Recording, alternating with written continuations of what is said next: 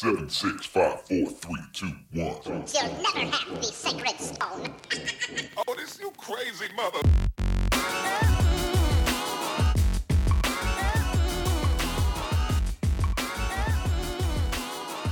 Welcome, friends, to episode 96 of Color of Magic, your magic and gaming podcast, where we talk about all types of things that affect our gaming at and away from our tables and computers. I am your host to take you on this journey, DeQuan Watson, and as always, for 96 episodes, still here putting up with me, Brian Allen. How's it going, dude? You're still putting up with me. I haven't heard too many people say that putting up with DeQuan is a chore, but in my case, there's probably quite a few people who are like, oh, God, 96 episodes with that guy. I'm out. Dude, they ain't seen me day to day. I talk so damn much. Like, I am still... I mean, can't confirm, but that's true of me also. Yeah. Like, I'm still surprised. And I tell my viewers this and my people on my Discord regularly that, like, the fact that I have the podcast every week, I'm streaming multiple times throughout the week, I have a YouTube video up every day. You know, it's like at some point I'm just like, how are y'all not tired of hearing my voice? I have to hear my voice when I edit all this crap. And at some point I'm like, damn, I talk a lot. Oh, crazy stuff. Though I do have a good one for today's number, since we're getting close to 100 running out. 96 is probably largely considered one of the best defensive tackles ever in the history of the NFL, who played on some of the worst teams, unfortunately for him. But Cortez Kennedy. Yeah, that is a good one. He played on some like 2-14 Seahawk teams. Like, he played on some bad teams. Or some of my friends used to call, that's what they were, the Seagulls. Yeah. But the dude was good. I mean, I think he had something like 8 or 9 Pro Bowls, like 3 or 4 All Pros. Like, he was rated, I think, like Player of the Year in his like second year or something. Like, dude was a beast. But yeah, it wasn't his fault. Yeah, I mean, that's where I tell people, like, sometimes, though winning does matter, like, at the end of the day, like, sometimes people are just good and things just don't go their way. But it's definitely not his fault. Like, he racked up credentials. And at some point you look around and go like, well, he can't do it by himself. Like, as much as we like, you know, the Emmitt Smiths and the Michael Jordans or whatever of the world, like, they didn't win them championships by themselves. I mean, it took good coaching, good players around them, you know, a little bit of everything. But before we get into the rest of the show, I want to let everybody know, if you would like to support the show, please check out patreon.com/colorofmagic. For just a little bit, a couple bucks a month, you can really help us out, show us some support and love, and we really appreciate it. And we have a show sponsor we like to show love to, cardsphere.com. Great place if you want to buy, sell cards at the price you want and buy them at the price you want. Like I said, small bit of a learning curve, but after you figure out how to use the site, it's actually pretty useful. You should go by and pay them a visit over at cardsphere.com. And then finally, if you want to get some stuff for yourself, playmats, tokens, stuff like that, go over there and check out colorofmtg.com/shop. Doesn't matter where you are in the world, we can mail stuff to you. And we even have some shipping discounts and whatnot. So we make it easy if you want to support us and still get something to show for it. Now, let's get into some stuff. We have some pretty interesting things, I think, in both the soapbox and the what did we learn today. So I think this is going to be a fun show. And this one, I didn't know how to feel about this one. But I'm scrolling through Twitter the other day. And, you know, normally shows me nerd ads or something related to something I watched recently or what, you know, like internet ads do. And on this day, I saw a thing that said Blackwink. Okay. With I'm already a little nervous. Yeah, with some very attractive black woman on it. So I'm like, okay, I'm curious. I don't know what the hell this is. So I click on it. Apparently, it's supposed to be a black dating app thing. I don't know if it's an app or a site or whatever, but a technological thing to help you find other black people to date, I guess. The most long drawn out description of a dating site ever. Yeah, I don't know. Like I couldn't tell. But the thing that blew me away is that was their description, that is placed squarely over a picture of a white woman at like an executive desk. And I'm like, I was torn. It's a trap. Well, yeah, because then I'm like, okay, is this actually what you say it is? Did you just use a stock photo? Are you trying to send some little message as a black dude trying to go after some white women? Like, what's going on here? Like, it's such a weird thing. Like, I was just like, I don't know. And honestly, I almost signed up for research purposes, but I had too much going on this week. So I was like, oh well, I probably won't ever know. But just thought it was really interesting to bring up. Because I'm like, it's just weird too, because you use like one thing to even show the ad, and then you click on the thing and it goes to a site, and you're like, but is this even the same thing? I'm curious now, though. I mean, is it full of like people that blackfish, or white women that talk with black accents? I don't know. I see. That's what I was curious about. Now. Exactly. That's what I'm like. I kind of want to know, but I was having to do extra videos and footage because we have an event this weekend. So I'm just like, I can't. I want to, but I can't waste time this week. But I really, I almost want to do the research, but Madden is dropping in a few hours, so no, I won't be doing the research either. I was just like, oh my God, like what's going on with this site? I was so confused. And I guess they're like, hey, you're a black guy. Why don't you click on this thing? Like, I don't know. I guess that was the connection to feed me the app. I have no idea. But yeah, anyway, nothing major there. I just thought it was a really random ass thing that had very inconsistent marketing between the first thing you showed me and the first click I made. You didn't even get me past the intro screen. Or maybe that's exactly who they're marketing to. We don't know. Maybe.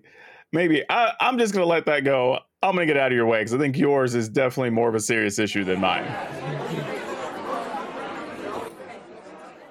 All right, just what a week we have seen here, and it's only Wednesday in terms of powerful men kind of getting their comeuppance for doing stuff that they knew they shouldn't be doing with Governor Cuomo's resignation. And first of all, how long does it take to say I quit? Let's see, that took me all of 2 seconds. My dude, I think before I drifted off, he was already about 15, 20 minutes of just, hey, I'm out of here. I'm not the governor anymore. And it's all my fault I'm not the governor anymore. But not only that, he's like, his resignation is taken on in 14 days. He for real put the 2 weeks notice in. Yeah, I don't know if you need 2 weeks notice when you're the governor and literally I'll say everybody, but all the people that count, all the people that get to vote on whether you should go, want you gone. Yeah, that whole thing was trippy, man. I don't, because literally you could have even said, look, I don't agree with the results of the investigation. We're going to follow up and fight it. But for the betterment of the city and the state and the things that are going on right now, I'm going to step down. That's it. That could have been it. That would have been the smart thing. Of course, that's part of why he's resigning, is he just is somebody that does not know when to quit. Fair. It's been obvious for, weeks now that they had him, which it's awesome that New York will have its first female governor now. It's obviously not the way we would want to go about it, but still it's going to be a huge opportunity for her. The world is going to be watching. There's no bigger platform. Yeah, that's totally true. Then, of course, more stuff going on with Activision Blizzard, where apparently, and I just found this out recently, but the character in Overwatch, Jesse McCree, was named after an actual person at Blizzard named Jesse McCree. And, well, he's been fired as part of the mass house cleaning going on at Blizzard. So it's to the point where even the character who has been, one of the most popular characters in Overwatch for going on 6 years at this point, it sounds like they may change the character's name for obvious reasons. Yeah, I would. I mean, even during Overwatch League tournaments this weekend, they were taking great pains not to say McCree. They would say, the cowboy, or they would name whoever the player was that was using McCree. So, yeah, I mean, because here's the thing: if it's a tribute to somebody who worked there, and you realize that person has a extremely tarnished reputation, it would not make sense to keep pushing that tribute. No. So you might as well change the name and go a different direction. Yeah, but I'm with you, dude. It was a wild week. I mean, And rightfully so. I mean, And it's people. Wednesday, so or Yeah. it's Wednesday. We're taping this. Will be later than by the time you've heard the week will be almost over by the time you hear this. But people that got it had it coming. Yeah. You know? There's nobody this week that's lost their job. As long as we say, oh, yeah, they got a raw deal. Like, no, everybody that we've seen fall so far, they pretty much had it coming. Yep. They did it to themselves. Except for one Jeopardy host. Oh, yeah, he's... I'm still but at least salty they're about that. They're going to be two hosts, so that's cool, you know. Yeah, that's a little weird. It is, like, but... That's like you shouldn't be there, but like, because he was one of the producers. Like, he gets to make, he probably is the one who made the final call. So like, you could just not be there, dude. But I guess that's his way of saying, well, I can make myself relevant again. You know, I wonder now, do they get paid the same, or how does that work? They splitting the money? And so many questions. I mean, they probably each get just a normal separate paycheck, and he just gets to double dip as a producer and host. Oh yeah, he would get. Same way that people do on movie sets, right? Yeah. When they're the producer, the lead actor, they're one of the directors. Like, you just get to keep a bigger portion of the pie. He's double dipping. It's like putting your whole mouth in the cup. Yeah, I mean, it is what it is. Kind of sucks, but I mean, I am glad that they're going to use Mayim Bialik at least. So that's, she was honestly, definitely one of my favorites. I hope the fandom comes through and the viewers and just say like, hey, why don't we just make her the lone host? Because honestly, from everything I've seen, when people even talked openly and like rated him, because I even asked people, because I didn't see all like the full week of every person who hosted. I saw like clips and stuff of different people. But really, Bialik was actually the one that lots of people said they really liked, because what kept coming back is people said she made it feel very like comforting and personal, that a lot of the other hosts weren't able to achieve. So I'm like, if that's good enough for people, then like, yeah, let's do it. It'd be better than just somebody that nobody knows or cares about at this point. And I could see that because, she comes to it being an actress, whereas half of those people were reporters where all it's drilled into you is to stay distant and to not get involved in the story. Unless you're Chris Cuomo. I mean, they did have an Aaron Rodgers on there.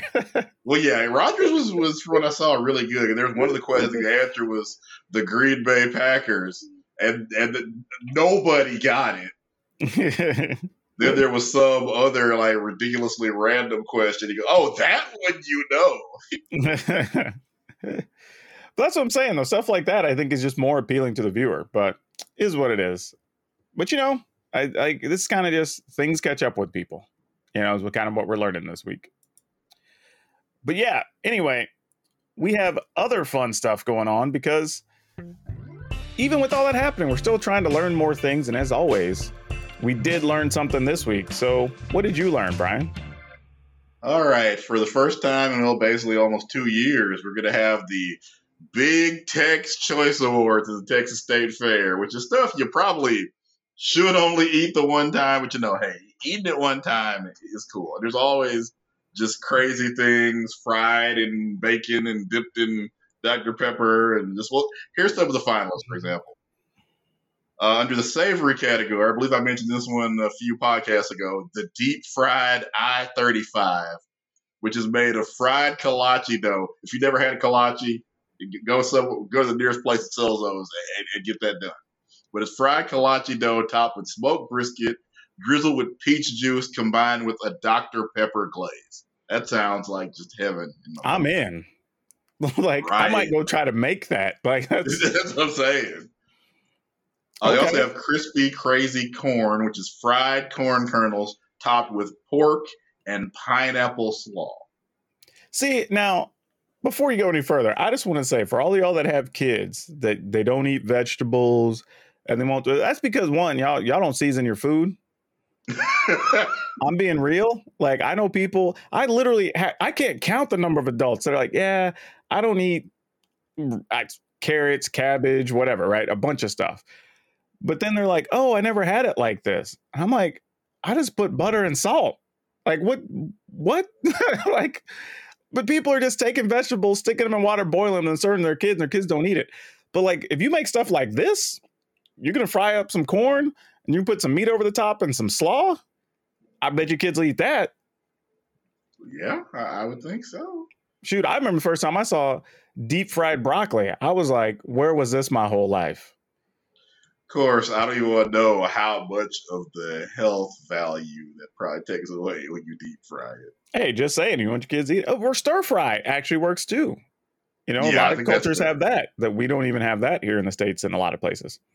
Because you can make almost anything edible provided you deep fry it. That's kind of the theme of the Yeah. Texas State Fair.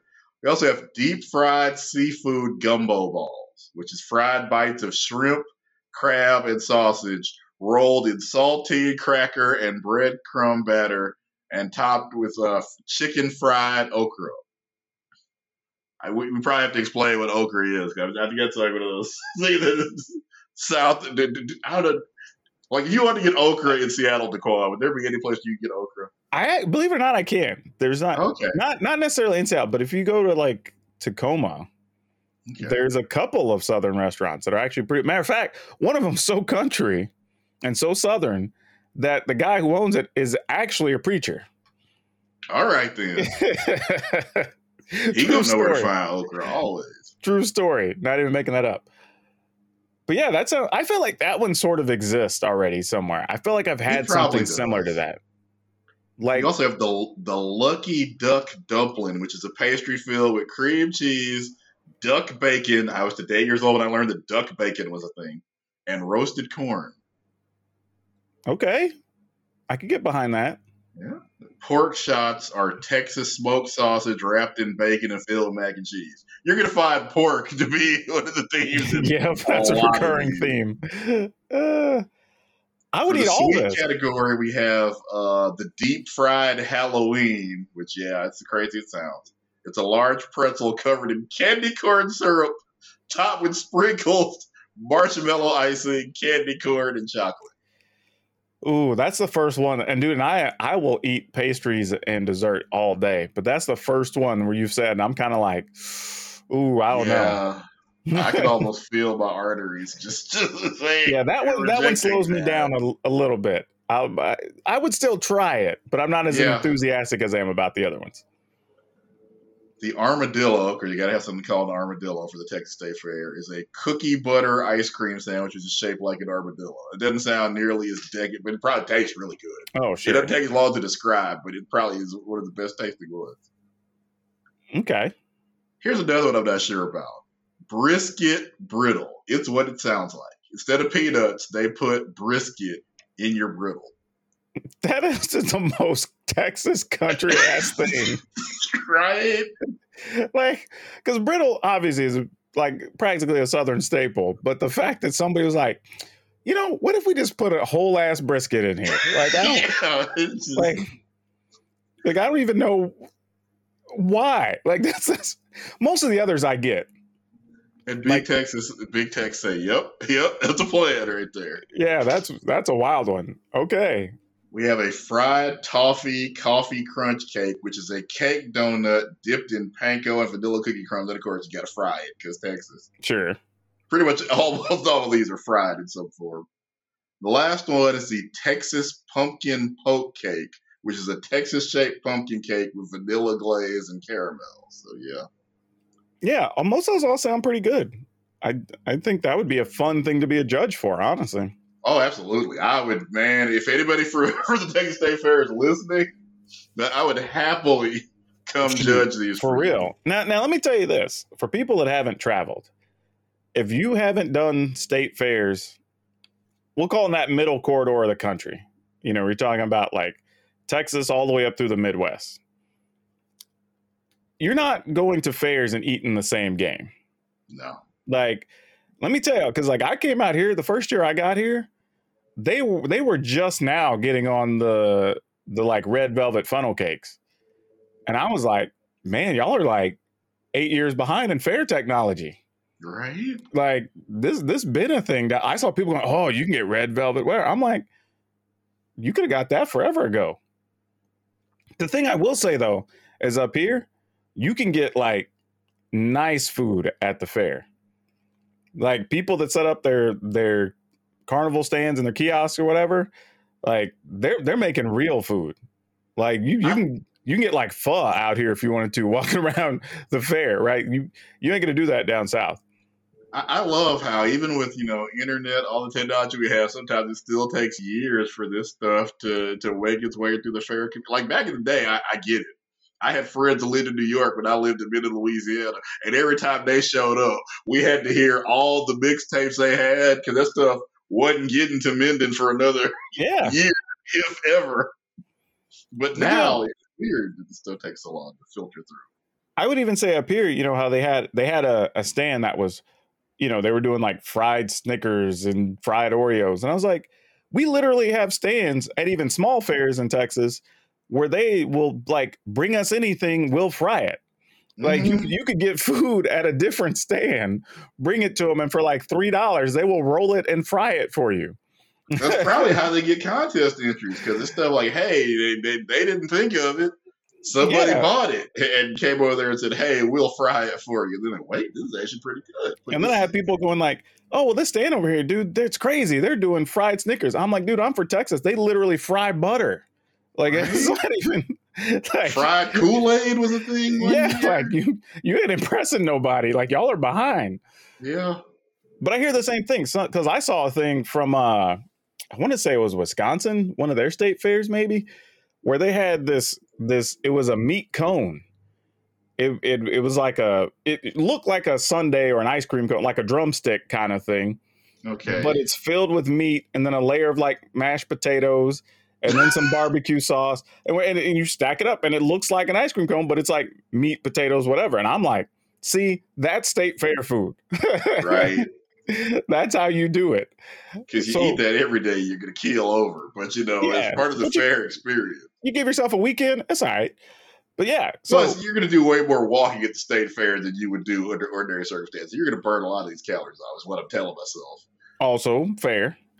But yeah, if y'all live on the coast and you're not like, I know y'all probably think, oh, we have like, we get the Coney hot dogs or whatever. Even out here, people have this thing called like elephant ears, which are basically like puffy tortillas that you just put not salt, but cinnamon and sugar on. And I'm I was gonna say, whoever you get your I'm like, them are all right, but like y'all just don't know what you're missing. Y'all got to go to one of those South or Midwest state fairs, and they're trying to kill people with food out there. Like y'all just don't know the difference. It's for tradition. Real. If you seriously have not, if you were ever wondering when to go visit a place, like look to see when their state fairs are, so you can take like 1 or 2 days and just go chill out there and just go see the spectacle and plan to spend like $80 on food you don't need to eat, but you will never have a similar eating experience again in your life.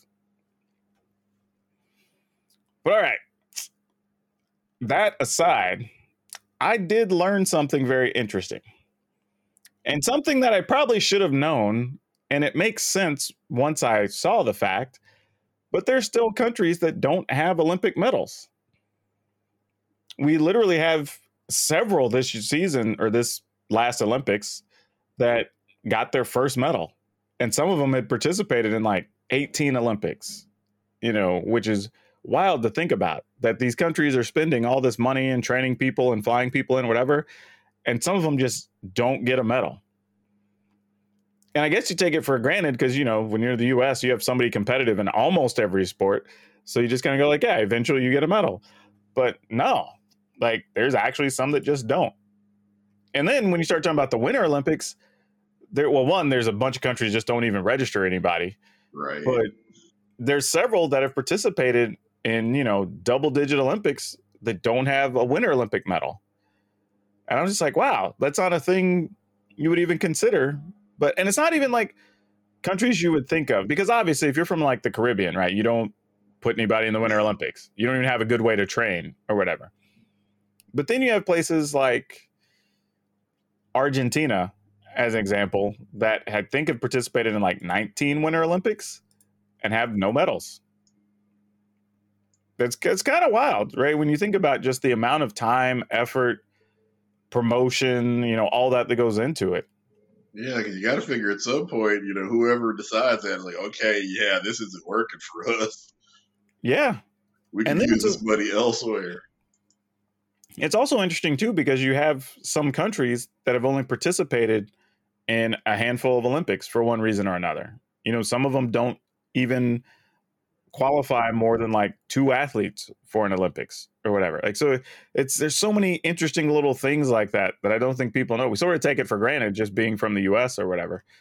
But yeah, there's a lot of those weird small situations where some countries don't have representation. Some of them do. Some just don't win ever. And there's different levels too. I don't know if we talked about this last week, but like depending on what country you're from, you win more or less money for getting a medal. And there's different money for gold, silver, bronze.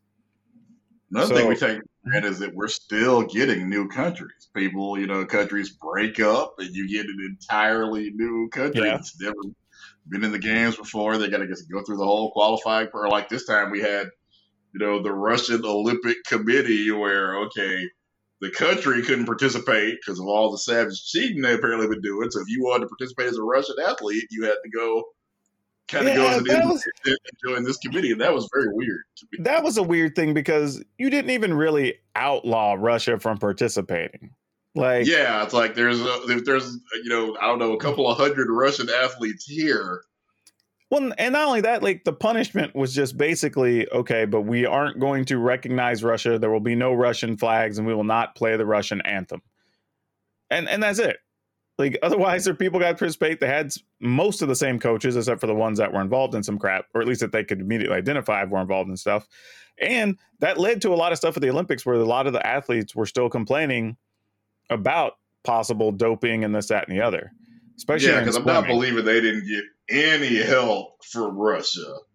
Yeah, especially in swimming. I saw that come up like 3 or 4 times throughout the Olympics where people were speaking out about it. So yeah, the Olympics have a lot going on under the hood, man. I think for those people that aren't necessarily into sports of any kind or athletics, it's really worth diving into. I think from just a cool historical standpoint, from a worldwide perspective sort of thing, like there's a lot of little things going under just to understand how each country treats it or whatever. I think it's a really interesting ordeal. I mean, it's even gotten so big now that like there's certain countries that just can't host the Olympics because it's too expensive, which is wild because it was originally the idea is it was going to move around the world and be in all these different, major cities and there's some now they don't even make the list.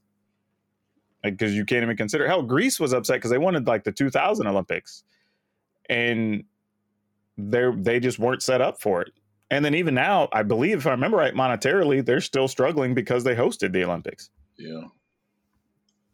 So yeah, that's another thing that people don't always talk about is that just you assume that okay, if you get the Olympics, you're going to make a bunch of money, or if you get a Super Bowl, but it's not always the case. By the time you spend all the money to get your city or your country ready to host an event of that size. Yeah. I mean, then you could also be like Dallas and randomly get the snowstorm you never get once every like 20 years, the year you have the Olympics or the Super Bowl. So it's like that was a bad time. The funny thing was watching people go like, how do they not have more than like 2 snowplows? I'm like, because it's freaking Dallas, Texas, dog. Like, what are you going to do? Like Irving, Texas does not have room or need for more than that. Like, what are you going to do? But who knows? Most years you won't use those. Yeah, you spend more on upkeep than you do on actual operation of the damn things, probably. But yeah, it's just a weird and different time for sure. But let's get into some more gaming specific news for the peoples. So, I did kind of allude to the work I've had to put in this week, and that's mostly because I'm trying to get ahead on content because we have the Hunter Burnt Memorial Open coming up this weekend. So at the time you're listening to this, I will probably have already landed in the DFW area. So I'll be all of like probably 30 minutes or less away from Brian, actually. In theory, 30 minutes. In reality, that's true. I will be at the Hearst Convention Center in Hearst, Texas, which is right in the middle, just outside of Dallas. Yeah. If you want to drive, it's about, I don't know, 20-minute drive from DFW Airport. not far at all. But yeah, this event, for those you don't know, is a charity event to support the awareness of suicide and suicide prevention. And they usually pick a charity every year that the money goes toward that's in that space. We do some messaging, some interviews. Their organization has started doing stuff. I believe they started a program, probably got derailed a little bit because of COVID, but they were starting a program to try to work with different venues and schools and whatever to try to kind of raise that awareness a little bit at one point. They've just been doing a lot of good stuff. But coming off of COVID, this has actually created a lot of problems. Last year, we'll just say, like, we tried to push it back a couple of times and ultimately had to cancel it because COVID, right? We weren't doing anything. This year, the idea was they were going to, okay, let's push it back. We'll be out of the hole come like April, May, and we could at least consider it. And we were making progress toward that, but they're like, okay, let's just push it back, see what we can do in August, September. And until about 2 months ago, things were looking great. Yeah. So these last couple of weeks have led to a lot of discussion, because I think it's one of those things that, like, even though you didn't really ask for it, the reality is this is kind of the first actual big Magic event post-COVID. Now, we'll talk about another event here later that could have been big, but obviously wasn't. But yeah, we're going to have seating, I believe, for 400 people. And this event normally seats 2,000 people. Like, it's a much larger event. So obviously, and it's capped by the staff, by the way. So we can keep things spaced. There's been discussions about like hand sanitizer stations, how many vendors you actually want, how the space has to be laid out, how we're going to handle stuff. We've even talked about, doing commentary. Do we want there to be plexiglass between the commentators, or do we want to sit farther apart and use 2 cameras, or doing like so many things have had to be taken into consideration to make this event happen in a safe manner. Like, I'm just going to say it, COVID's a son of a bitch, y'all. Like, it causes problems for everything. Even if we're like, hey, do we want to get together and do something for dinner afterwards? Or do you just want to chill in your hotel room? Do we want to do whatever? Like, you can't do anything without consideration or discussion right now if it involves more than a handful of people. And even for the event, it was up front. If you sign up for the event, you're wearing a mask. Like, and that was before things even blew up here the last couple of weeks. So it was, and people are like, oh, what if people get mad? Well, they knew when they signed up. Like, you can just not show up and, oh, well, sucks to be you. This is a mask mandated event, and that's non-negotiable. And the other reality too is that being the first big card event, we'll say post-COVID, but we're in the middle of it. I think people are going to be looking at that and saying, okay, what steps did they take to make sure nothing happened? Because the other side is too, if we started less restrictive, then people are immediately going to start peeling layers away when they do their events. And I would rather start more restrictive and then let people figure out what they want to peel away from there. Because if something works, let's go as far as we need to, so it's tough because part of me is like, do I want to go? Do I want to travel with COVID being a thing or whatever? I'm vaccinated and everything. And obviously I still wear my mask around town when I go grocery shopping or whatever. But it's one of those things where, like, it's less of a concern for me because I'm doing commentary, right? I'm going to be in a separate room most of the time, not even around people. And I can go from the airport in my rental car to the hotel and never see planet Earth effectively after that till I leave. So I'm fine with it. Hell, the hotel is even connected to the convention center, so I don't even have to go outside. But like, it doesn't bother me that much, but I know some other people aren't going to go for various reasons. And I totally understand that. I like the cause. I think it's worth being there, doing those interviews. I'm probably going to be posting some, I don't know, maybe some YouTube shorts and some TikToks from there. Just kind of like, hey, here's some things we had to do. Or for anybody who has any questions, I don't know, I may do even a live thing from there just to like, hey, do you have any questions about the event or what's going on? Just to kind of help educate people. Because again, I mean, believe COVID, not believe COVID, whatever. Like, it's a thing that people are getting sick from. Whether you believe in masks or not, or whatever crap you want to tell yourself, like, people are dying from it. And we can't get back to gaming until we find a way to do gaming in the safest way possible. And unfortunately, there's some places where you're just not going to be able to game because some people are not even remotely trying to be safe right now. Like, literally, I saw a stat the other day, Texas and Florida make up over a third of all the new COVID cases. Yeah, it's ridiculous. And yet you have both governors trying to make it to where, hell, the Florida governor was trying to make it to where schools wouldn't even get funding if they tried to mandate masks. How crazy is that? And four of them, I think four of the school districts were still like, all right, fine, F you. We're just going to fight over the money later. We're going to tell people the they need same thing masks. in Texas where the governor's mandating, hey, mask mandates are illegal. And the largest school districts had pretty much already just kind of flipped him the middle finger on that. We're wearing masks. Hell, even beyond that, I saw that in Texas, the education committee or whatever made it to where you don't even have to tell parents there was a COVID outbreak. Yeah, which as somebody pointed out on my Twitter, they're required to tell you if one kid has lice, but they can't tell you about COVID. That's just dumb. How insane is that? That's Texas right there. It's just like, and we've reached the point that kids are dying from this now because it's becoming so widespread. Mm-hmm. And it's like, yo, like what's going on? So yeah, so on the gaming front, like we have to treat stuff differently. You know, if you want to get back to, and hell, not only that, a month or so after that, there's supposed to be the Flesh and Blood trading card game supposed to be doing one of their first big events in the Dallas area. Either that, yeah, because I think Dallas is like October. I think maybe Vegas was the one in September. Okay. So those are coming up, right? And Vegas is also not doing great on the COVID front. No. Right. So, like, come on, man. Like, it's tough. And also, it's 130 degrees because they built Vegas in the desert. Yeah. So it's a tough one, right? So all we've been doing all week is having lots of conversations, checking in, having discussions on, how does technology work if we want to try this other thing, and making the event. We're trying to make the event feel as normal as possible while being as safe as possible. And that is very hard to do right now. But I know some people ask, like, how are y'all just doing this and not caring and whatever? It's like, dude, there's been a bunch of discussions behind the scenes. Like, literally for weeks. Yes, so this thing was supposed to happen at this point.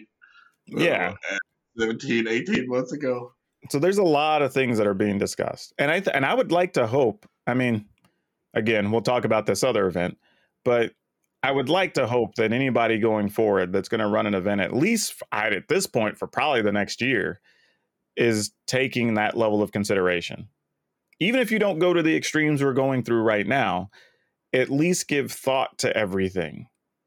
To say, hey, let's check all these boxes and make sure we're doing what we can so our attendees and our staff are able to go home safe and not have anything to worry about.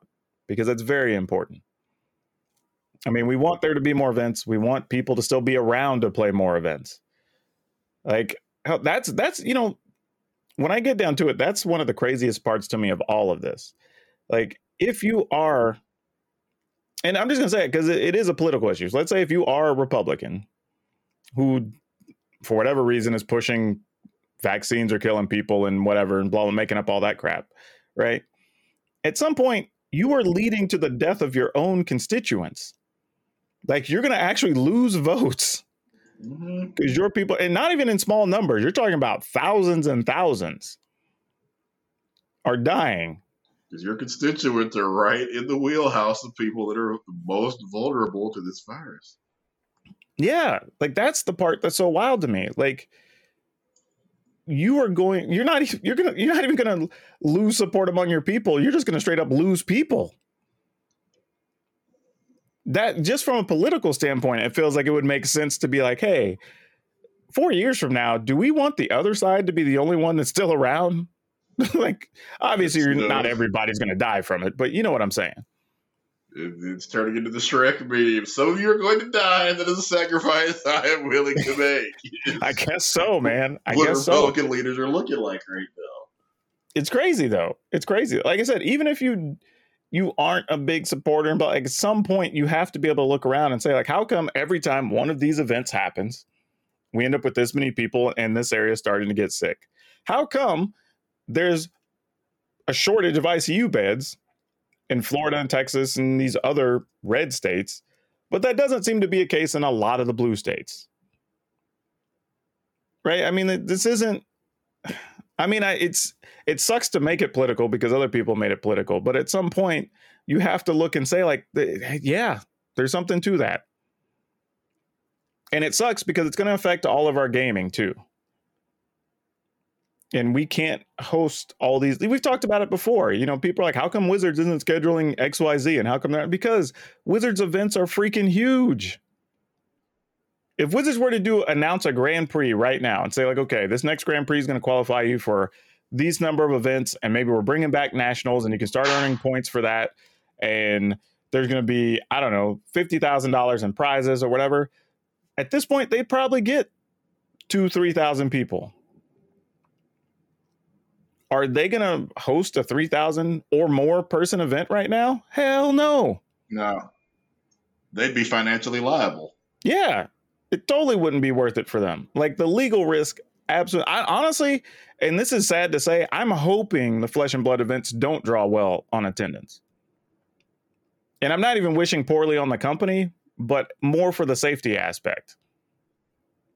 Because like I said, even for our event, that is normally a 2,000 person thing, we are only allowing 400 people in and staff.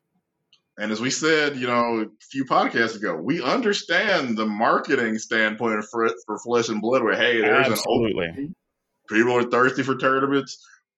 They're going to take that risk and jump in there. And yeah, it could go where, hey, nobody gets sick and they gain ground, or it could go full super spreader and it bankrupts the game.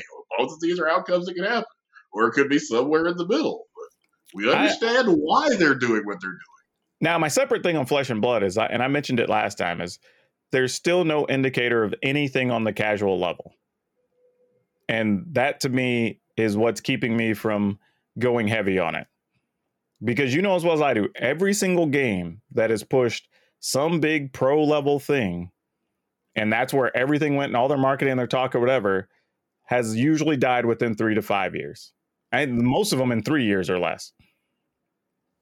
And that's the same reasoning. Like, if you don't have a casual following, or your game isn't playable on a casual level or whatever, you just don't have the money there.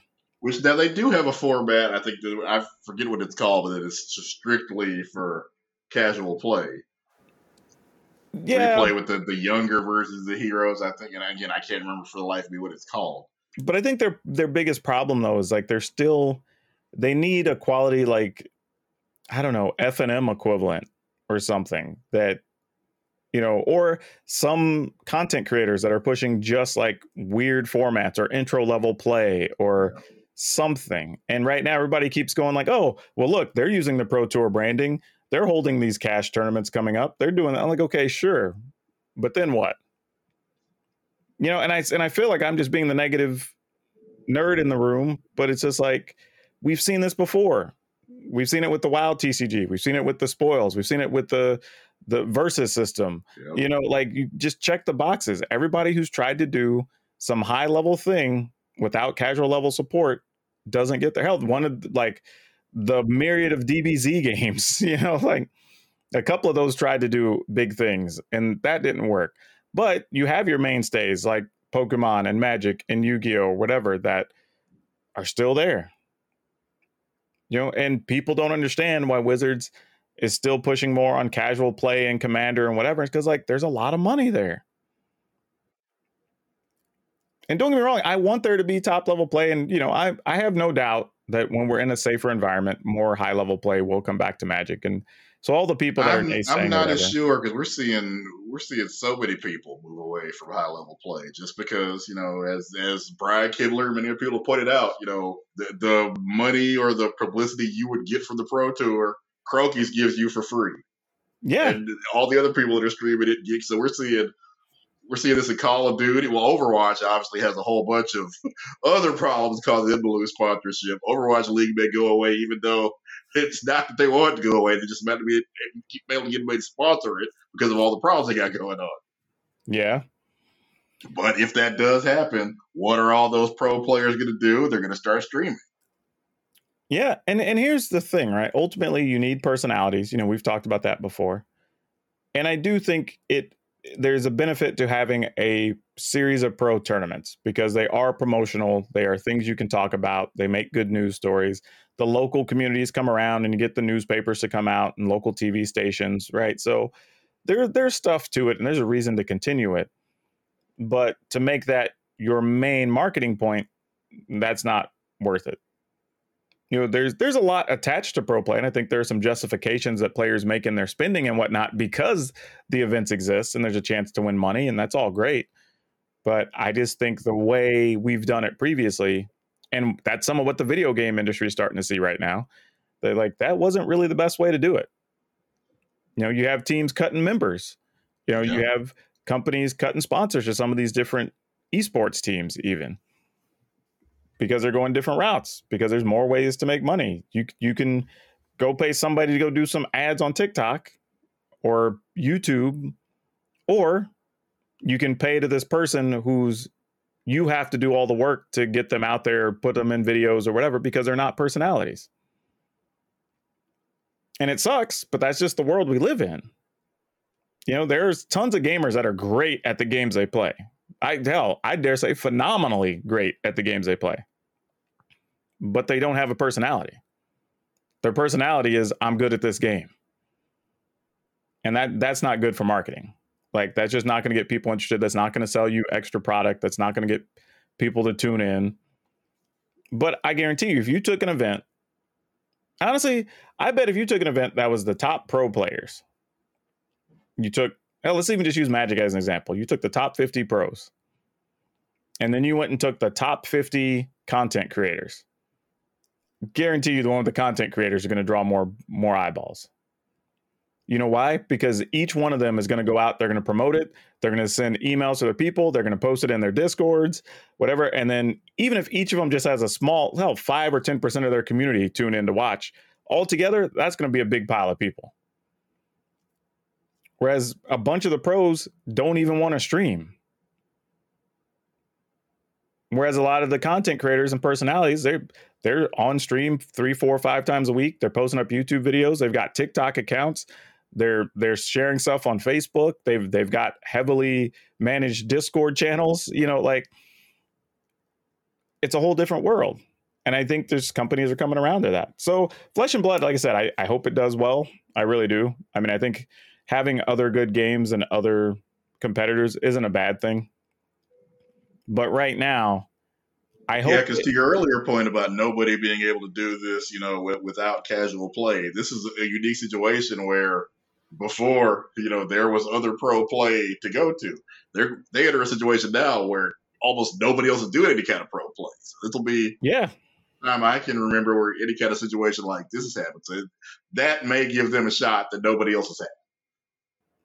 I agree with you. My only concern right now is I kind of want a specific wish. I hope they draw well enough to not lose money. Like, I don't want them to be harmed by running the events, but I want the events to also be safely. Yeah, that's kind of where I'm at. Like, I would love for them to be successful. Just, I don't know, man. I don't know. Like, it's a tough time. But while we're on the subject of talking about pro events, that does bring up another topic.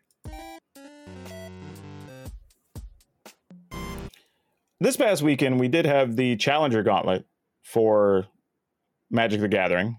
So, I mean, so people don't know, like, they're like, why is this event happening? Because they canceled pro play or whatever. Like, well, to be specific, they didn't cancel pro play. They canceled the MPL. But because of how it was promoted and everything else, they're being kind to people effectively and saying, okay, there's still going to be another year worth. So people didn't just get dropped on their head. Just like, hey, we're giving you time to set up, prep, know that you have another year. This is still a thing. So they went through with the gauntlets and everything else. And the other gauntlet, I believe, happens next weekend. This weekend or next weekend. Can't remember, but coming up. So they'll still have their event. You still get to qualify for the World Championships, all that stuff. Because people were asking, like, why is this still a thing? Like, and I think that's the problem. We got to be more careful with our words, man. Because I think there's a lot of people saying, oh, they canceled pro play. It's like, no, they just canceled the MPL. Like, they've already said there will still be tournaments, still going to be Grand Prix. There's still going to be stuff on your local level. Just COVID's a thing right now. Well, I think for a lot of people, the dream was to get paid to do it. So, like, if you're not even going to make a full-time salary, for a lot of people, that's what they consider to be canceled. Yeah, but there were people that were still, now granted, the best of the best, but like you'll still be able to go to tournaments and still win $20,000.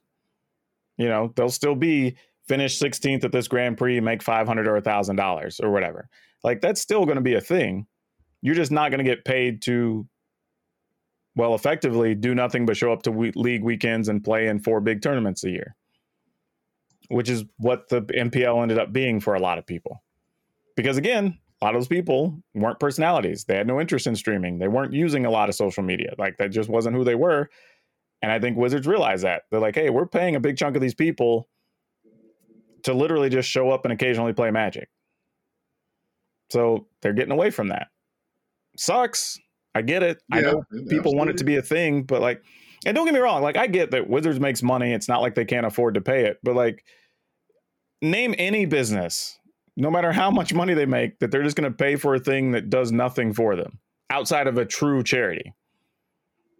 It's not a thing you do.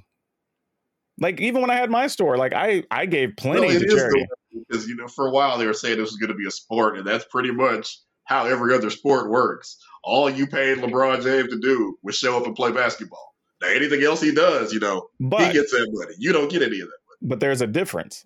LeBron James makes that big paycheck because he also draws attendance everywhere and sells shoes and sells jerseys and, you know, has deals with a bunch of sponsors and whatever. Like, you're not getting that from the pros. Like, people aren't going, hey, I'm going to buy more Magic because LSV is playing Magic. Right? It's just not a thing. Lionel Messi. I'm not going to say it's not a thing. It's obviously not the same amount of money, but yeah, certainly there are people that have a favorite pro player, or, you know, especially if you're lucky enough to have one at your shop that got you into the game. But how many of those people are buying significantly more Magic because of that person? I mean, if they got you into the game and got you excited about the pro aspect, sure. But how many? There are lots of stories of people that only picked up the game because, you know, such and such person played it that they respected and taught them how to play. But being generous, how many people do you think, even somebody like LSV, we'll say, because he's one of the well-known ones. Let's say, how many people do you think that's true for LSV? Let's say... We say 1,000? That would be huge, right? 1,000 would be huge, especially if let's say they each buy a couple of boxes. Yeah, he's earned his keep certainly at that point. But I don't even think it's 1,000. That's what I'm saying. But you know as well as I do, there's hundreds of thousands of LeBron jerseys that get sold every year. Oh yeah. You know, Nike makes a crap ton of money off of LeBron shoes or whatever, right? There's a reason they make that kind of money. And that's why when people try to compare it to other sports, I'm just like, man, it's apples and oranges.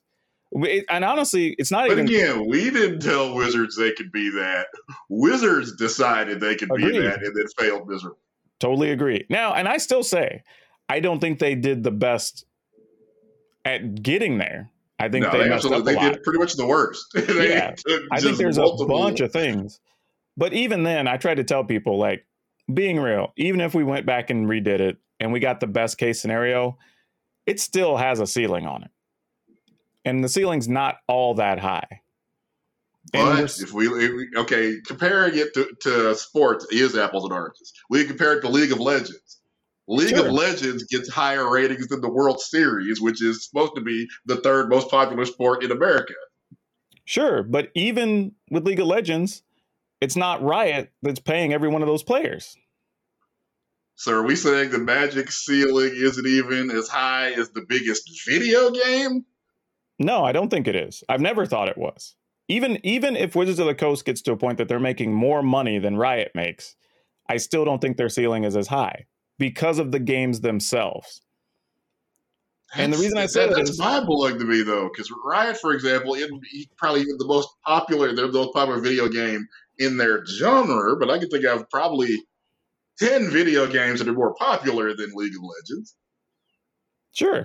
But the thing is, and this is what I tried to explain to people years ago, is that at any given time, we can just go play Magic even away from a computer, right? We can go play Commander. We can go do whatever. We don't ever have to engage with what's going on online to know anything or any level of strategy or whatever. And you can, hell, and not only that, you can be enjoying Magic at the same time in an event while the big event's going on, because we have Magic tournaments all the time, everywhere, and especially on the weekends. So you're just never, like, your audience is so split because of how Magic, like, you can play Magic a bunch of different formats, a bunch of different ways. You can play in groups, you can play in singles, you can play in your local store, you can go to Grand Prix, right? There's all these different ways. Whereas when I'm playing a video game, there's usually like maybe 2 different game modes. And then I'm mostly just playing online. Like, I don't have other options. So everybody engages with the game mostly the same way. And that makes the ceiling higher for the number of views or eyeballs, potential sponsors or whatever, because all those people are going to gravitate to the exact same thing. It would be like if you could somehow get every Commander player, it's not going to happen, but let's say you get every Commander player to tune in and watch, I don't know, Sheldon and some of the RC folks or whatever play some sponsored Commander thing. That would probably draw huge eyeballs. But that's a scenario that's almost never going to happen.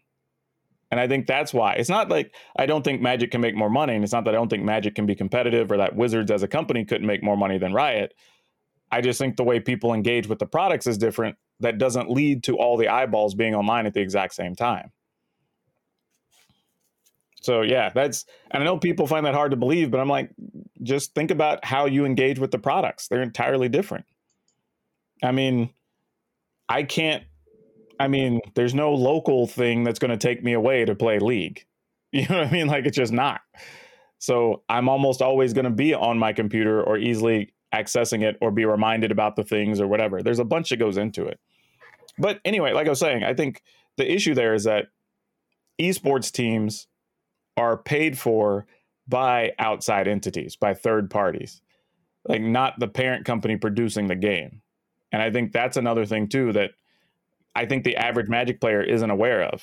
Like, when you see Team Liquid or some of these other teams, like, some of them are backed by teams that actually own like NFL and soccer teams or NBA teams, right? They have real money backing. These are third parties. So if we can get to the point that third parties are coming in and they think they can turn it into enough money.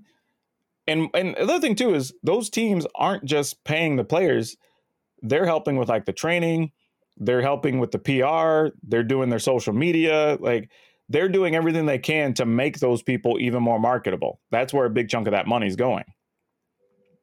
You didn't have that any other way. Like, basically, we were asking Wizards to produce the product, host the events, pay out the prizes, pay the players, and do all the promotion of the events and all the PR for the players that are bad at PR.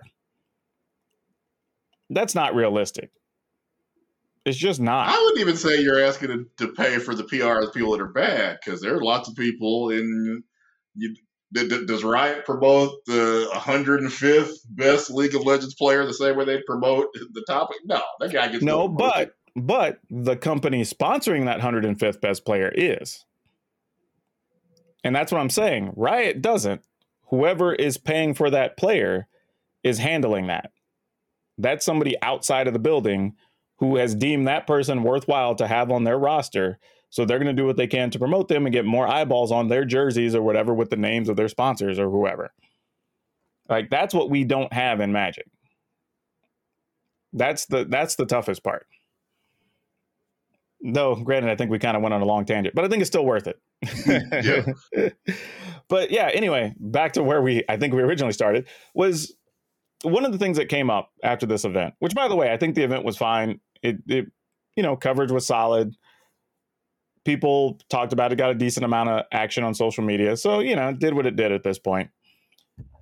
But one of the things that came up a few times that I see people discussing is people, and I feel like, and not just to this event, I feel like I've seen this throughout most of last year or the last 12 months for online events, where people complain that some players from different countries have an advantage because of time zones. And I feel like we can't avoid that. I mean, I was telling you before we started recording that I remember an event with me and Corey Baumeister where it started late because they were trying to balance some of the time zones or something, make it easier for some players outside the US. So when we finished coverage, it was like 1 a.m. for me and like 4 a.m. for him because he was on the East Coast. And we were just like, cool, we just decided to work it. We knew we were going to finish late, but like, you know what I did? I shifted my sleep schedule, knowing I had an event coming up I had to do coverage for. And then we did it. You know, the same thing if you're a player. Like, you just have to know. I mean, because no matter if you start an event at noon, well, that's going to be midnight for somebody somewhere, or 3 a.m. for somebody else, and 6 p.m. for somebody else. Like, I don't know if there's a good solution, because people said, well, what if you do like pool play within each country? Okay, cool. Then your top 4 from each country, some percentage of them are still going to have a problem with the time zones, right? It's going to affect somebody no matter what you do. And then even if we do the pool play, then it'll be a whole discussion about, well, how come this country got to qualify more people than this country and blah, blah. You know, that's a whole different thing. I just feel like we can't, like, and I think the other example I'd use is like, you know, these online games that are huge in the Asian markets, right? So something like StarCraft 2 that's probably still played huge in Korea. Well, if there's a big online StarCraft tournament, I would expect it to be on Korean time. And if I want to play, well, then I'm going to have to get up at some early hour of the morning or stay up late, because that's just the way it's going to work. It sucks, don't get me wrong, but like, I mean, the worst part is people complaining with no real solution. Like, that's my problem to all these things. Like, it's one thing if you want to complain about a thing, but at least try to offer a solution. In this case, I don't know what a good solution would be. I don't know if there is one. We're just in a world full of digital games. And unfortunately, that's how time works. You know what I mean? Like, it's going to be an awful hour for somebody. Like, have you ever encountered anything with like a time zone issue online? Oh yeah, like you said, if you want to play in an event, or sometimes you want to watch or cover an event. Because I've had to cover. You used to cover Evo every year, and yeah, it would easily go till almost 10 or 11 at night. Then we were back, you know, up at 10 or 11 next morning. That's true. Evo's a good one too. That one did go kind of long hours. So yeah, I don't know. That was the only thing you know, when I saw people complaining, you know, of course there were some people that were just finally relieved of the stress because the event was over. But, you know, the stress part, I kind of go, yeah, that just comes with high level play. Like that I get. And you're just venting. That's fine. Nothing wrong with that.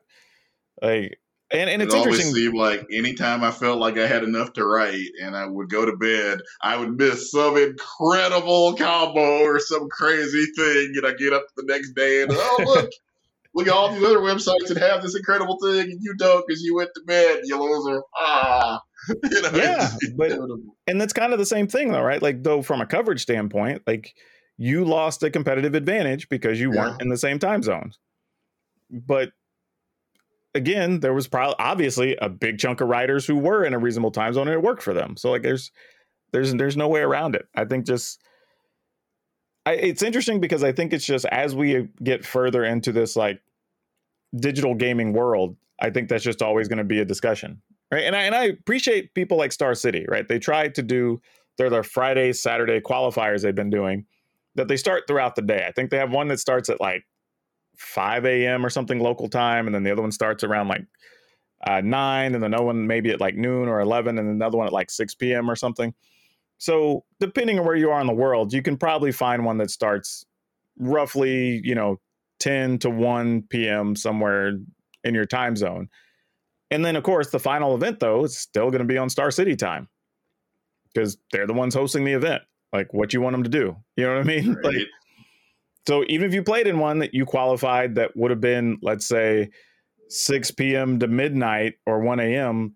Star City time, you're not going to get to play an event that starts at 6 p.m. their time. Like, you're going to start playing the one that starts at 9 or 10 a.m. so they can run the event in an efficient manner with the staff they have available. Like, there's no way around. And they're doing a good job with it.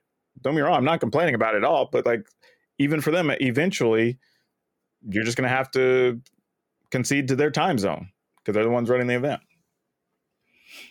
But anyway, yeah, I just thought that the time zone thing was something interesting. But since we alluded to the crazy event, let's talk about this other event. So you might have seen things going on social media where people mentioned or even hashtagged Secret GP. If you didn't know, it's probably because it was a secret. No, Yeah, a lot of people did. In all seriousness, this was, and I don't even remember the name of the company, but probably good because I wouldn't put them on blast anyway.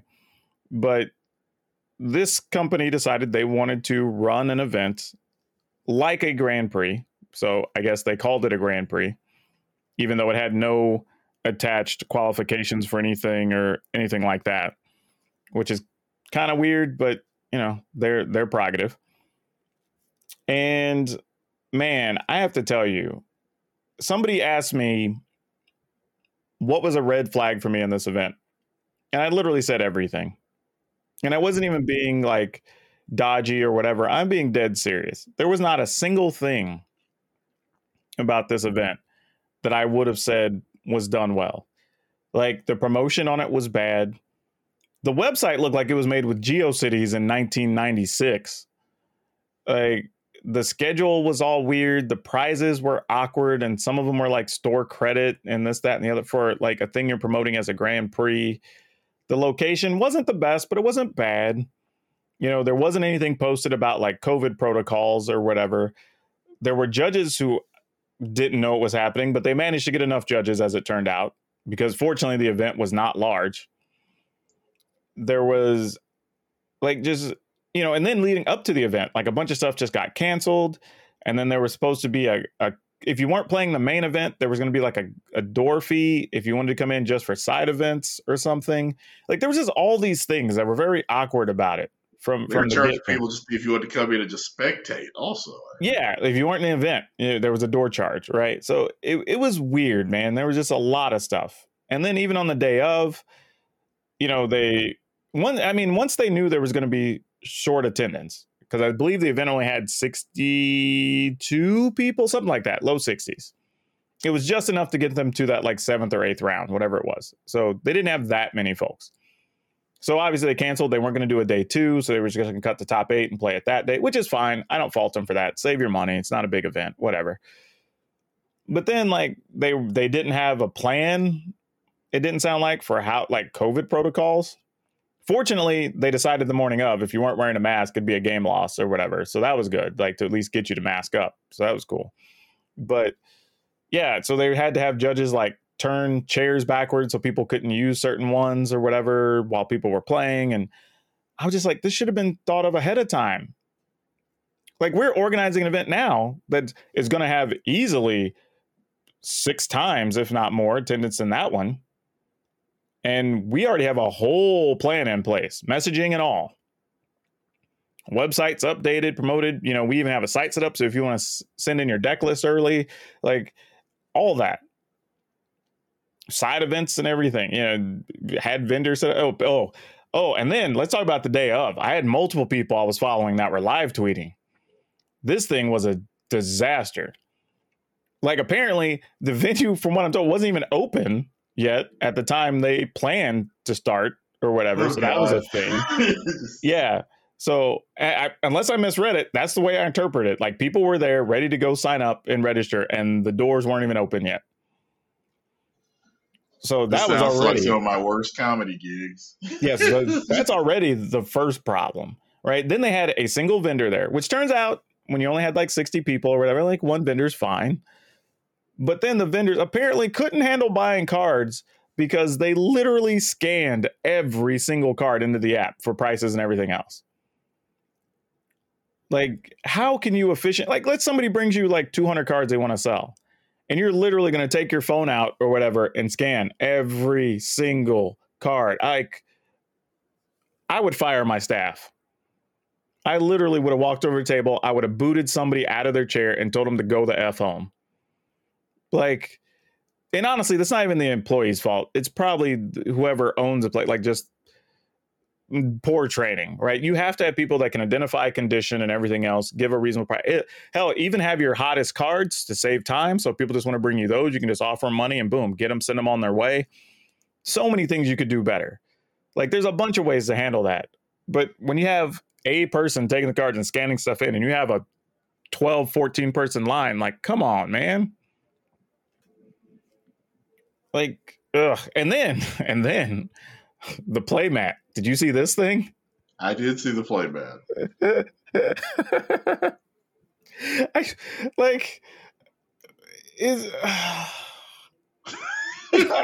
I'm trying to figure out how to describe it. That's what the pause is.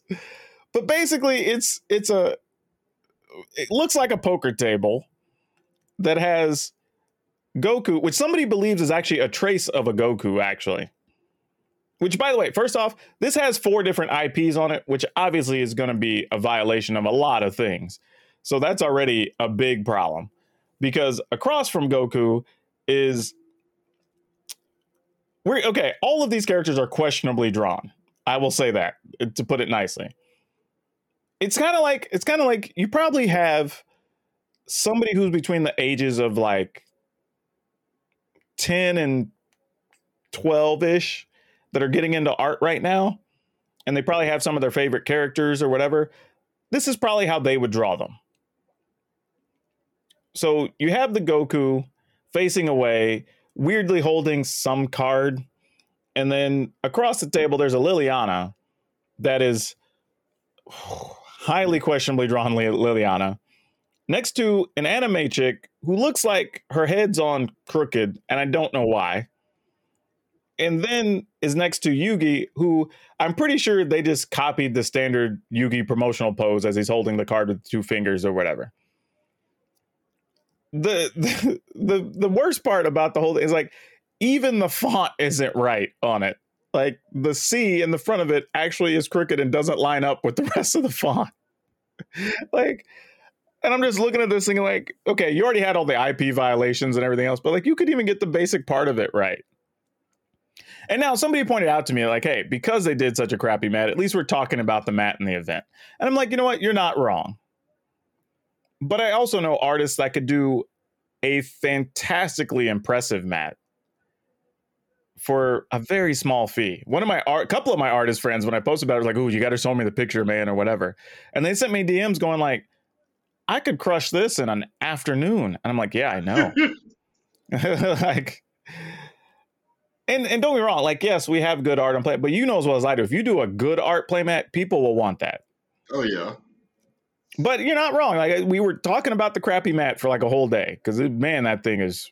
I just found somebody's ironic comment on Reddit where they said that the people that got that absolutely iconic playmat might be worth the cost of entry. Those masterpieces are in limited supply. I mean, they're not wrong though, right? Like this. And somebody tried to say this is like the magic equivalent of Fire Festival. Which isn't that bad because at least you got to the event happened and things went on. Like Fire Festival was real bad, but I get what they're saying.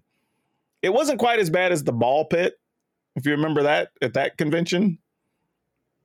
So like, I do not. I guess it's got to be a future. Yeah, you gotta go look up.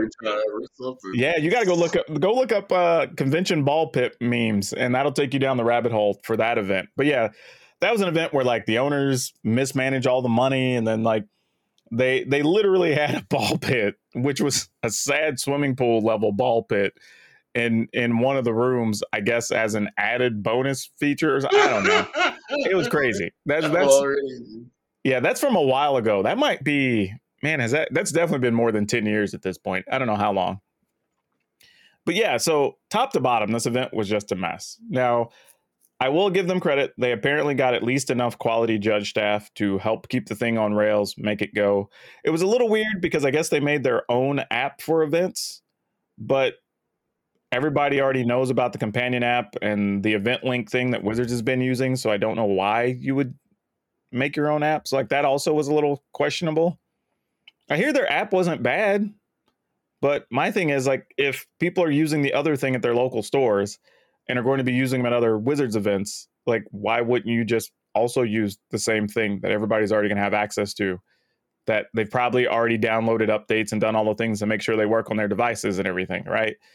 So, and this is me coming from a perspective of I've run thousands of local events.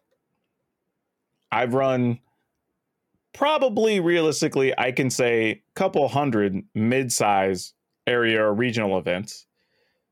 I've run a couple years of my own convention. None of the things they did for this event, outside of getting quality judges, would I say were probably correctly done. Every step of the way, they either did something that would have led to upset players, events not starting on time, people not hurting your own attendance because people don't know what to expect. Like, just, oh man, it was bad.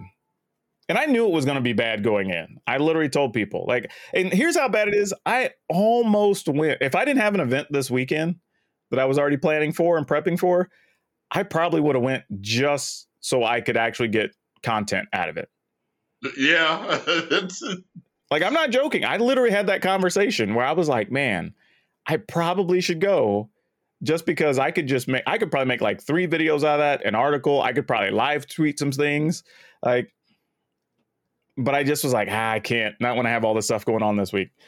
But yeah, it was crazy, man. I don't know. And again, wasn't wishing bad on them, but it was just like somebody had a grand idea and just didn't understand what they were getting themselves into. As you said, the signs were there, at the beginning, because I heard, and again, we, do this whole, we do all this magic stuff every week. I had heard nothing about this thing before like Friday. And I get on Saturday, look at these secret GP trending. Like, what did I miss? Was there advertising? No, there wasn't advertising. It's just, I guess we just had to know somebody who knew somebody. My thing is, especially if you're going to run, like we are, like running an event during the time of COVID, you should be highlighting all the things you're doing. You should be making it as easy for people to register, minimizing contact the day of if you can. Like, there's so many things. Like, every event has its own challenges, depending on where it's at, what other events are going on in the area, what releases are out nearby. Are you going to have side events or whatever? Like, there's a lot of things to consider with every event. But having done all that, I just looked back at this one and went, this never had a chance. And I would like for this to be an example to people, not to say don't ever try to run a big event, but understand that it's not as easy as people think it is. I tell people all the time, like, when you show up to an event and you look around and everything's perfect and, results are coming in and each round's getting up and down in a couple of minutes or whatever, it looks easy. You know why? Because they put a crap ton of effort in on the back end that you never see. I have literally been playing in an event, seeing things going badly. I dropped from the event and went and volunteered to help the people, because by the time the participants start seeing how bad things are, that means the wheels are probably falling off on the other side. That means something happened, like the printer's probably broken or whatever, or one of their staff got hurt, or there's confusion and now you're back trying to make up time. And, like, there's something going on that's leading to an issue. And I don't think people understand that. Like, for an event to look as smooth and go as well as there is tons of planning and practice and working. And that was the other thing too. We had staff we worked with regularly, so communication was simple. Like, I could send a text, or we could just quickly say 1 or 2 things to somebody. They knew what to do. Or your staff has worked with you enough to where they don't have to ask questions about certain things. Like, they see a situation, they go deal with it, and they just come passing by you, just say, hey, just I did this and this last round. Awesome, thanks. And you keep going. That's how these larger TOs have built up to be able to do these large events with, sometimes 50 staff members or whatever, right? To make it work. I don't think people understand that. Like, there is a whole production that goes on. I mean, I can even tell you for the conventions I ran, it was having different people assigned to different things. I checked in with them every couple of days. We updated schedules on a website. We had registration set up a certain way. We had the schedule for people working the booth. Yeah, I had personalities for even like a cosplay judges and whatever. And like, so many boxes have to be checked continually to make sure and then, we got done the weekend of, and people were like, man, that felt like it was so much bigger than it was. And we had a good time and blah, blah. It's like, great. they didn't see all the stuff we were doing behind the scenes where I'm running between locations and, we're running out of something and I'm having to call the store and have something reloaded and blah, blah, and one of your guests isn't where they're supposed to be. So you got to check in and make sure they're going to be there to sign stuff on time. And, but that's what makes things go. Not saying you can't make money doing it, but it is not easy. And I feel like that's what this organizer found out. They're like, oh, nobody's running events? Man, we're going to sign up. We're going to run our own Grand Prix and we're going to give away this much in prizes and whatever. And then realize that we only had 60 people show up. And a bunch of people are making fun of us on social media because this is so bad. It's not that easy. It's a lot of work to run a large quality event. Although I want to buy a copy of that playmat. So I agree. I got some coming. I mean, I'm cool having a piece of history. But I would have bought that playmat even if it was good art. Just because of the moment, So I don't think it's the quality. Now the quality of the art does make it get that little chef's kiss, I mean, it kind of is. Let's be real. It would have almost been sad for the event to be super crappy, but then you're but it had this brilliant playmat. The playmat, you look at it and go yeah, that kind of encapsulates the whole thing. This is about what it was. And that's what I'm saying. And I don't want this to make it sound like I hate the organizers. And that's why I said, I'm not even bothering to put their name out there. I hope they learn from it. They appreciate that. Yeah, I hope they learn from it and do better events. But I also want it to be an example to people that the good organizers put in a lot of time. When you see these Star City events or Channel Fireball events or the things that used to be run by Steve Port and Legion events or whatever, they have so much help, even just shipping in screens so they could post pairings and they can, their own sound equipment to make sure that they don't have to worry about the equipment from the venue and all of that matters. Hell, we had backup ink drums for our printers just to make sure that we were not going to run out. And we would make sure we brought 4 or 5 extra reams of paper. And I literally had those big Rubbermaid bins that had items that I just checked off on a list before I put it in the car for an event. And I set it up 24 hours beforehand. And I was do we have the right number of printer ink? Do I have the printer in there? Do I have cables? Do I have extra paper? Do we have things for table markers or whatever if we need them? Do I have extra writing utensils? Do I literally, you just go down the list? Because you've run enough events, what that list is already, right? So it's tough, man. There are so many things.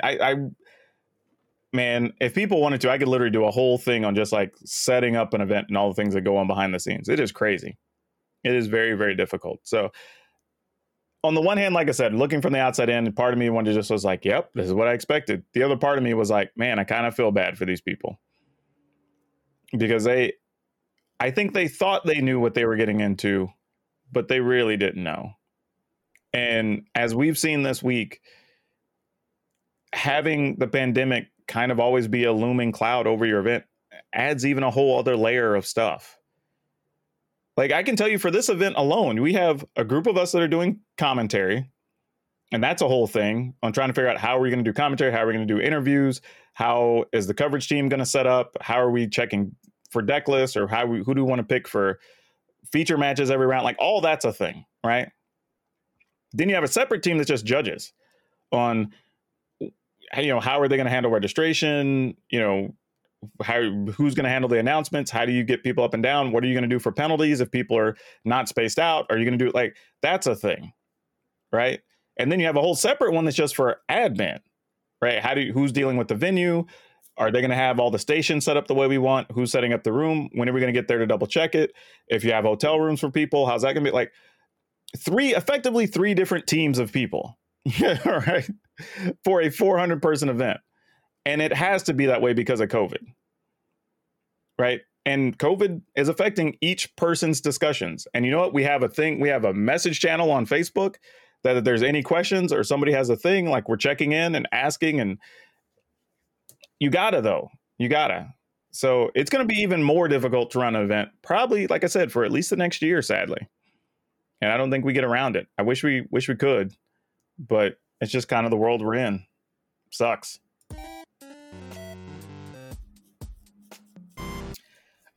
This is just kind of a information thing, but Jumpstart Historic Horizons, which not a big fan, but whatever, has been pushed back another, I think it was 2 weeks, so they could work on programming stuff or whatever for it. But in the meantime, they put out some announcements saying they're going to have some other stuff available for us. So starting on August 12th to the 24th, which means when you start listening to this, when it goes live, and for 2 weeks, there's going to be Historic Brawl is going to be available. Why it's not still available all the time, if you're listening to this, Wizards, please do that. People just want it to be a thing. If you do play Historic Brawl, from what I understand, from what the announcement said, there's no entry fee. And if you get your first win in it, you will get 3,000 experience on the Mastery Pass. So if you just want to get some easy up and get some rewards in the Mastery Pass, hop on and play Historic Horizons until you get a win. Or not Historic Horizon, Historic Brawl until you get a win, and that's it. So a kind of neat little free gimme. They're also going to have free whatever they're calling their throwback drafts. Those will be up. So they're going to every other week, I think they're going to be changing the drafts. So you'll be able to do like the older formats like the Amonkhet drafts and whatever. And apparently everybody's going to get one free draft in each of those as well. So you can hop on and just get some free cards. You could rare draft, you could do whatever you want. But that's pretty cool too. Just be able to hop in and get some free drafts. You can play Historic Brawl and get some free Mastery Pass credits. So yeah, pretty sweet move by Wizards, I have to admit. This is kind of comes back to the conversation we had probably about 20 episodes ago or so, where, you know, you get people who complain. They're like, why are you pushing this back? Whatever. But then if they don't, it's like, why is this crappy? And I have to keep downloading all these updates, you know, like you can't really win. So I'm on the side of like, hey, just take the time you need to do it right so people have a better experience. And ultimately, I think that's going to lead to fewer customer service issues and PR issues or whatever. So yeah, sucks that it's going to get pushed back for people who are really into it. But hey, you know, these are some cool perks. Get free Historic Brawl. Yeah, and 3 free drafts, right? I'm with you. I think that's pretty sweet. I don't know if like those are things that necessarily appeal to me, but I think it's cool that, you know, they're just basically giving some stuff away to keep you happy and encouraged while they're getting the other product rolled out. And then like a month after that, we'll be talking about playing with whatever it is, the next Innistrad set, Crimson Vow or whatever. So that's pretty cool. Werewolves, or no, yeah. Midnight Hunt, because it's the one with the werewolves. That's the first one. Crimson Vow is the second one. But yeah, just really want to just bring that up, point that out for people who didn't know. But that brings us to our dinner table segment. And we're already running a little bit long here, but I thought this was worth talking about. We had a situation, and by we, I mean the underrepresented folks on Twitch, where there was another round of harassment that gone around, and they hit a couple of the mid to large size content creators, streamers. And then there was kind of a like, hey, Twitch, here's the stuff we're talking about. So then they started putting up a hashtag of, I believe it was Twitch Do Better, is what they were trying to promote, which, you know, I'm into it, right? That's a reasonable hashtag that makes sense. And it's a very simple, short message. Like, hey, we need you to do better. Because let's be real. Like, we see a lot of stuff from Twitch, but rarely is it ever like, hey, we're fixing this social thing. And okay, and before we get too deep, let me say as well, like, if you are one of these creators, streamers, or even person who frequents one of these streams where you're still using or allowing like the Pepe Frog and whatever, like, you're not really helping. Like, if you know something is out there, we'll say for evil purposes, you should probably not be allowing it in your stream or participating in streams where that's allowed. You're not helping. But there is a whole, if you go look at this hashtag, there is a whole slew of people of color, women,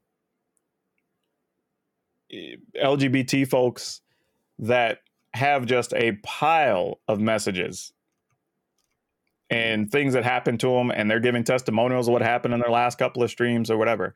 And pretty much if And we've said this before, because people are now targeting tags, right? When they rolled out all those, whatever it was, 150 new tags, there are groups specifically picking a tag and then targeting it. Because this past week, it was everybody who had the Twitch Do Better and their thing got targeted. Not everybody, but a very large chunk of them. Enough that I wanted to do a story about it, and I couldn't even share the copied tweets on YouTube because they would just be mostly blanked out. Because hell, one of them was literally, I believe it was 4 consecutive people who came into the chat and just posted the N-word in capital letters, like 15 times in each one.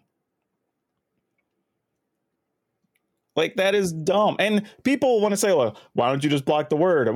Don't think that a bunch of us don't have a bunch of the things already. Right. They figure out ways around everything. Well, yeah, for this one in particular, they used one of the alternate keystrokes for an E so they could actually get the word in. Yep. So, like, how are you going to know? Like, you're going to literally go through and take every single variation of every problematic word with every alternate keystroke and every symbol and are you want each of us to have I don't even know what that would be. Probably like a 2,000 word thing that we're blocking. And really, instead of just saying like, hey, let's make it harder for some of these people to register on the site. Let's say, hey, if we find these IPs, let's just ban them outright. You know, like, if you have these communities where any of this stuff comes up, excommunicate the folks. Like, why are we even allowing this to still be a thing? And literally, to be fair, like, some of these people are doing absolutely nothing on their streams other than just talking to their community and playing a game. And they're big streamers too. They're not just going after like little people. They're going after everybody. Like Omega Jones got hit. And he's a pretty big one. You know, like they're going after folks, man. Imagine having nothing better to do with your time than just be a troll. Just make people's experience on Twitch miserable. Just how sad must your life be? That's not just that. Like, you have to be so miserable that you're going through extra effort to figure out what words or what variations of each word are and aren't actually banned on somebody's thing so you can get the right weird variant. And then, like, you know how much time that takes? Like, it's not just like, I'm mad and I'm going to post this dumb thing and somebody's thing. Like, you've been like, oh, that got blocked. Okay, let me try this. Okay, nope, that got blocked. Let me try that. Like, and then 30 minutes later, you're like, here we go. This works. I'm going to copy paste this 15 times. Like, how off the rails are you? I've always said that before, even when I see these like ridiculous murders and stuff, whatever happened, I'm like, how mad would I have to be? Like, we talked about that other dude that killed those Asian women a few months back, right? He drove across town 20 minutes. Like, how much anger are you harboring? Like, what headspace do you have to be in to like be like, well, you know what? I'm just going to make somebody miserable. I'm going to kill somebody. I'm trying to find some, even now I'm scrolling through. I'm trying to find some I can even read that aren't just vulgar as hell. But damn, there's a bunch of bad ones. Even in just this hashtag. One of them is from a trans person, has one just like basically tell them they should go kill themselves. Not in such nice words.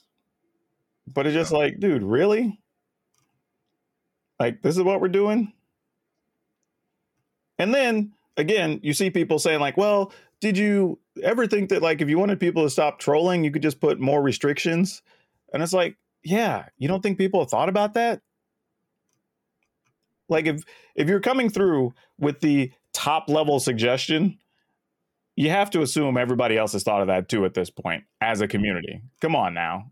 Like, that's almost just saying you think the person's dumb enough to not think of the most obvious thing. But yeah, it's just sad, man. It really, and this has been going on now for, by the time people listen to this, it'd be like day 3 of this going on. But yeah, this is one too from Cypher of Tyr, who's another big creator. She's got it's literally, let's see, 1, 2, 3, 4, 5, 6, 7, 8, 9, 10, 11, 12, 13, 14, 15, 16, 17, 18, 19, 20, 21, 22, 23, 24, 25, 26, 27, 28 instances of the N-word posted 3 different times by different usernames that just popped in the channel. Like, what do you, and this is stuff like, and I'm actually going to do a video over the weekend. I'm setting time aside to do another one of my mental health and gaming videos. And it's just coincidentally, I was already planning to do this, but the timing was good to just talk about, like, there are different levels to things people are even dealing with making content. Like, and this type of stuff, when you talk about, like, why aren't there more prominent people of color, trans people, whatever, like, doing content? One, it's just, you have to be mentally ready to go to battle for this every time you log on. Like, that's just the way it is. Shouldn't be, but it is. And then every bit of time you're dedicating to dealing with this, and it's not even just when it happens in real time. You have follow-up, right? Because you're either contacting the companies or, you know, you're having discussions with your moderators on how to handle stuff for it. So sometimes an incident happens and you lose an hour and a half, 2 hours. But that's time somebody else doesn't have to deal with, and they're actually making content, or hell, even just relaxing to recharge during that time. So it's a big deal. And I just don't think people realize that. But yeah, there's just so much stuff. And it's just sad to see, man. Because a lot of these people are really nice people. Yeah. Like, I would get it if, I'm trying to think of like a celebrity that's edgy, but like, I don't know. I'm just using it as a name, but like, let's say Chris Rock was streaming and he'd just done some sets about some racial stuff or whatever. And you went in and you attacked Chris Rock. Okay, you still shouldn't do it, but at least see where there's motivation. But like, when somebody's just literally hanging out, having a good time, doing some giveaways, being friendly with their people, trying to educate people on a thing, and then you just show up and drop 28 instances of the N-word. Like, really? What did you just the darkness in their soul is. I'm like, really? Like, you're going to just stroll in to somebody minding their own damn business with their like 100 people on their stream and just tell them, yeah, you trans, etc. You should kill yourself right now. Also, just in addition, you know, to letting Twitch know so they can. This is somebody that probably should be on a watch list because, like you just referred to, somebody that harbors this level of anger toward a community. I mean, this is a potential violent person because nobody normal. We got jobs and kids. We ain't got time to try to figure out how to beat Twitch's algorithm so we can put racial slurs into it. No doubt. Hell, there's somebody on here even saying that is unhinged. There's somebody saying they were hosting a birthday stream and then somebody rolled in with bots just filling up their channel with the N-word on their damn birthday. Like, seriously? Like, come on. So and that's what I'm saying. Like, these aren't just random. Like, people are targeting these things. Some of them are even using the hashtags in their comments or in their bot stuff or whatever. So you know they're targeting certain things. So this isn't just a random person like, oh, I hate these people and I'm going to go post a thing. Like, somebody is going out of their way to pick different elements and aspects for certain people and then going after them. And it's not one, it's groups of people, and it's coordinated because they all, like, this most recent one happened close to the same time. Over a period of like an hour or two, a bunch of people started reporting similar stuff, likely not coming from the same source with the number of people that were hit. So it's just like, man, come on. Like, we're past this. We should be past this. We're obviously not. But, you know, Twitch said, hey, you should hold us accountable and whatever. Okay, cool. Everybody is. But at this point, nobody cares when you're like, oh, hey, we're going to give you this thing and that lets you delete old videos or whatever. Like, great. Nobody gave a damn about that. Like, and honestly, that's only there because of another problem you created. So whatever. But like, come on. Like, there are better things. Like, there should be punishments for that type of stuff. Hell, here's somebody else saying they have a predator that's been trying to advertise to people on their channel, and they have infinite things in there, right? So that's in there. Like, this Twitch Do Better is just like, it's a deep hashtag if you want to go through it. But yeah, it's just, and hell, we've done, I swear, I feel like we reached a point where basically every third show we have something to say about, like, and this thing happened on Twitter. Yeah. I mean, on Twitch. You know what I mean? Like, oh, this Twitch hashtag caused this problem this week or whatever. Or Twitch did some type of stream or advertising or announcement that just went sideways. You know, like, it's like, come on, man. And there's literally no reason at all. So I guess I bring this up to say, like, look, if y'all are participating in any of these communities, even if it seems passive, even if somebody is saying, like, well, it's not meant that way, or people in my community don't use it this way, or they don't say or do this thing, or it's not really us, it's them, or whatever, quit supporting those communities, because that's only contributing to the problem. Like, yeah, it may seem passive and not like it matters, but we all know who supports and uses the Pepe Frog, right? This isn't a secret at this point. We need to just not use it. Just get rid of it. Hell, I don't even like when somebody even tried to use it as a comment or a meme or whatever on my Twitter feed. I literally just delete it. I'm like, what the hell? That's led to more blocks probably than anything else. Like, I keep saying this, and it's something we pushed on the show, but if you're going to say you support a thing, then support it. Because, and I was telling somebody this on stream now, I said, don't think that we don't pay attention.